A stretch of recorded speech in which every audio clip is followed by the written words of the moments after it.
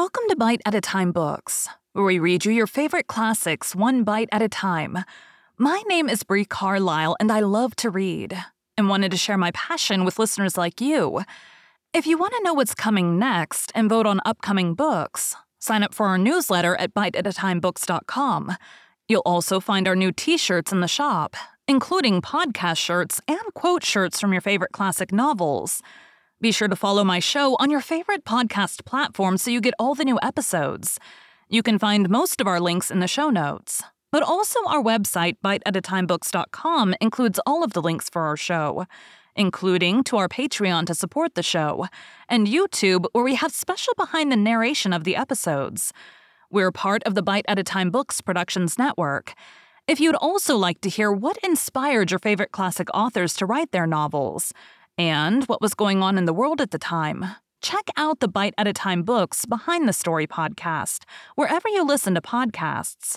Please note, while we try to keep the text as close to the original as possible, some words have been changed to honor the marginalized communities who've identified the words as harmful, and to stay in alignment with Bite at a Time Books' brand values.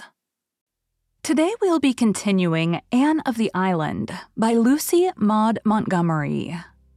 Chapter 37, Full-Fledged BAs. "I wish I were dead, or that it were tomorrow night," groaned Phil. "If you live long enough, both wishes will come true," said Anne calmly. "It's easy for you to be serene. You're at home in philosophy. I'm not. And when I think of that horrible paper tomorrow, I quail. If I should fail in it, what would Joe say?" "You won't fail. How did you get on in Greek today?" "I don't know. Perhaps it was a good paper, and perhaps it was bad enough to make Homer turn over in his grave. I've studied and mulled over notebooks until I'm incapable of forming an opinion of anything. How thankful little Phil will be when all this examinating is over." "Examinating? I never heard such a word." "Well, haven't I as good a right to make a word as anyone else?" demanded Phil. "Words aren't made, they grow," said Anne. "Never mind. I begin faintly to discern clear water ahead where no examination breakers loom. Girls, can you realize that our Redmond life is almost over?" "I can't," said Anne sorrowfully. "It seems just yesterday that Pris and I were alone in that crowd of freshmen at Redmond, and now we are seniors in our final examinations." "Potent, wise, and reverend seniors," quoted Phil.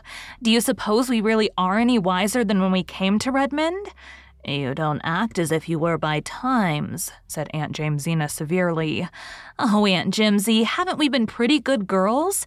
Take us by and large, these 3 winters you've mothered us," pleaded Phil.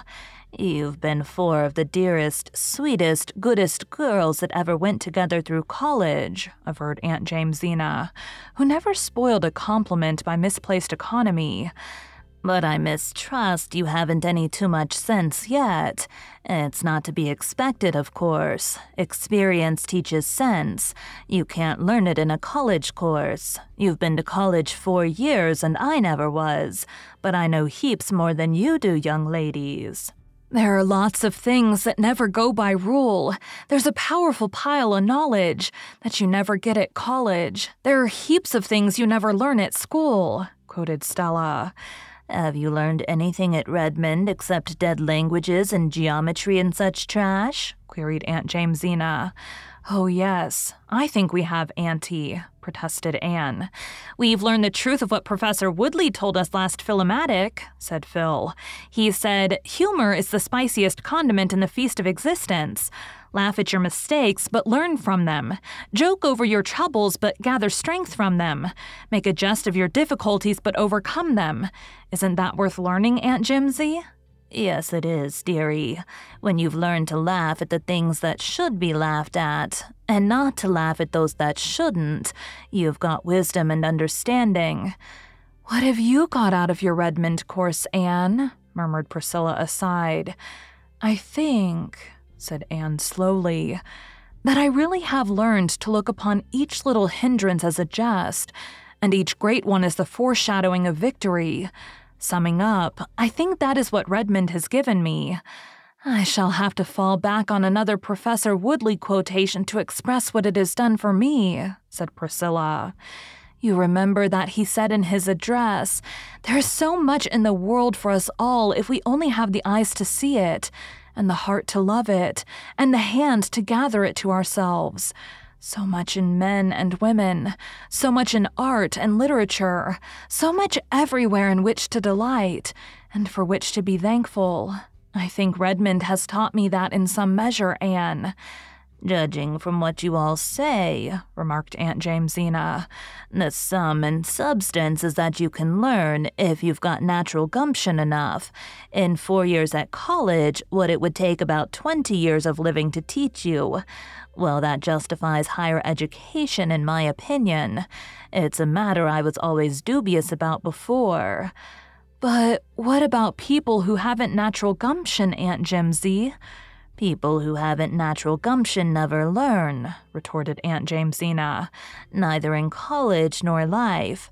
If they live to be 100 and they really don't know anything more than when they were born, it's their misfortune, not their fault, poor souls. But those of us who have some gumption should duly thank the Lord for it." "Will you please define what gumption is, Aunt Jimsy?" asked Phil. "No, I won't, young woman. Anyone who has gumption knows what it is, and anyone who hasn't can never know what it is, so there's no need of defining it." The busy days flew by, and examinations were over. Anne took high honors in English. Priscilla took honors in classics, and Phil in mathematics. Stella obtained a good all-round showing. Then came convocation. "This is what I would once have called an epic in my life," said Anne as she took Roy's violets out of their box and gazed at them thoughtfully. She meant to carry them, of course, but her eyes wandered to another box on her table. It was filled with lilies of the valley, as fresh and fragrant as those which bloomed in the Green Gables yard when June came to Avonlea. Gilbert Blythe's card lay beside it. Anne wondered why Gilbert should have sent her flowers for convocation. She had seen very little of him during the past winter. He had come to Patty's Place only one Friday evening since the Christmas holidays, and they rarely met elsewhere. She knew he was studying very hard, aiming at high honors and the Cooper Prize, and he took little part in the social doings of Redmond. Anne's own winter had been quite gay socially. She had seen a good deal of the Gardners. She and Dorothy were very intimate. College circles expected the announcement of her engagement to Roy any day. Anne expected it herself. Yet just before she left Patty's Place for convocation, she flung Roy's violets aside and put Gilbert's lilies of the valley in their place. She could not have told why she did it. Somehow old Avonlea days and her dreams and friendships seemed very close to her in this attainment of her long-cherished ambitions. She and Gilbert had once pictured out merrily the day on which they should be capped and gowned graduates in arts.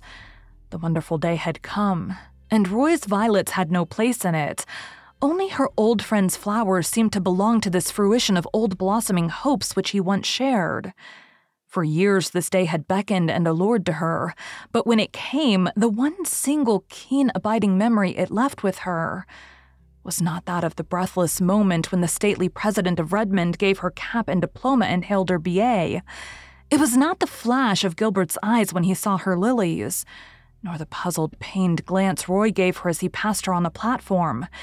It was not Eveline Gardner's condescending congratulations, or Dorothy's ardent, impulsive good wishes. It was of one strange, unaccountable pang that spoiled this long-expected day for her, and left in it a certain faint but enduring flavor of bitterness. The arts graduates gave a graduation dance that night. When Anne dressed for it, she tossed aside the pearl beads she usually wore and took from her trunk the small box that had come to Green Gables on Christmas Day. And it was a thread-like gold chain with a tiny pink enamel heart as a pendant. On the accompanying card was written, "With all good wishes from your old chum, Gilbert." Anne, laughing over the memory, the enamel heart conjured up the fatal day when Gilbert had called her carrots, and vainly tried to make his peace with a pink candy heart, had written him a nice little note of thanks. But she had never worn the trinket. Tonight she fastened it about her white throat with a dreamy smile. She and Phil walked to Redmond together. Anne walked in silence. Phil chattered of many things. Suddenly she said, "I heard today that Gilbert Blythe's engagement to Christine Stewart was to be announced as soon as convocation was over. Did you hear anything of it?" "No," said Anne. "I think it's true," said Phil lightly. Anne did not speak. In the darkness, she felt her face burning. She slipped her hand inside her collar and caught at the gold chain. One energetic twist, and it gave way. Anne thrust the broken trinket into her pocket. Her hands were trembling, and her eyes were smarting. But she was the gayest of all the gay revelers that night, and told Gilbert unregretfully that her card was full when he came to ask her for a dance.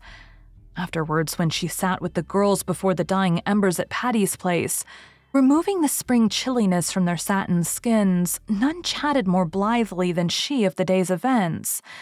"Moody Spurgeon McPherson called here tonight after you left," said Aunt Jamesina, who had sat up to keep the fire on. "He didn't know about the graduation dance. That boy ought to sleep with a rubber band around his head to train his ears not to stick out. I had a beau once who did that, and it improved him immensely. It was I who suggested it to him, and he took my advice, but he never forgave me for it." "Moody Spurgeon is a very serious young man," yawned Priscilla. "He is concerned with graver matters than his ears. He is going to be a minister, you know." "Well, I suppose the Lord doesn't regard the ears of a man," said Aunt Jamesina gravely, dropping all further criticism of Moody Spurgeon. Aunt Jamesina had a proper respect for the cloth, even in the case of an unfledged parson. Thank you for joining Bite at a Time Books today, while we read a bite of one of your favorite classics.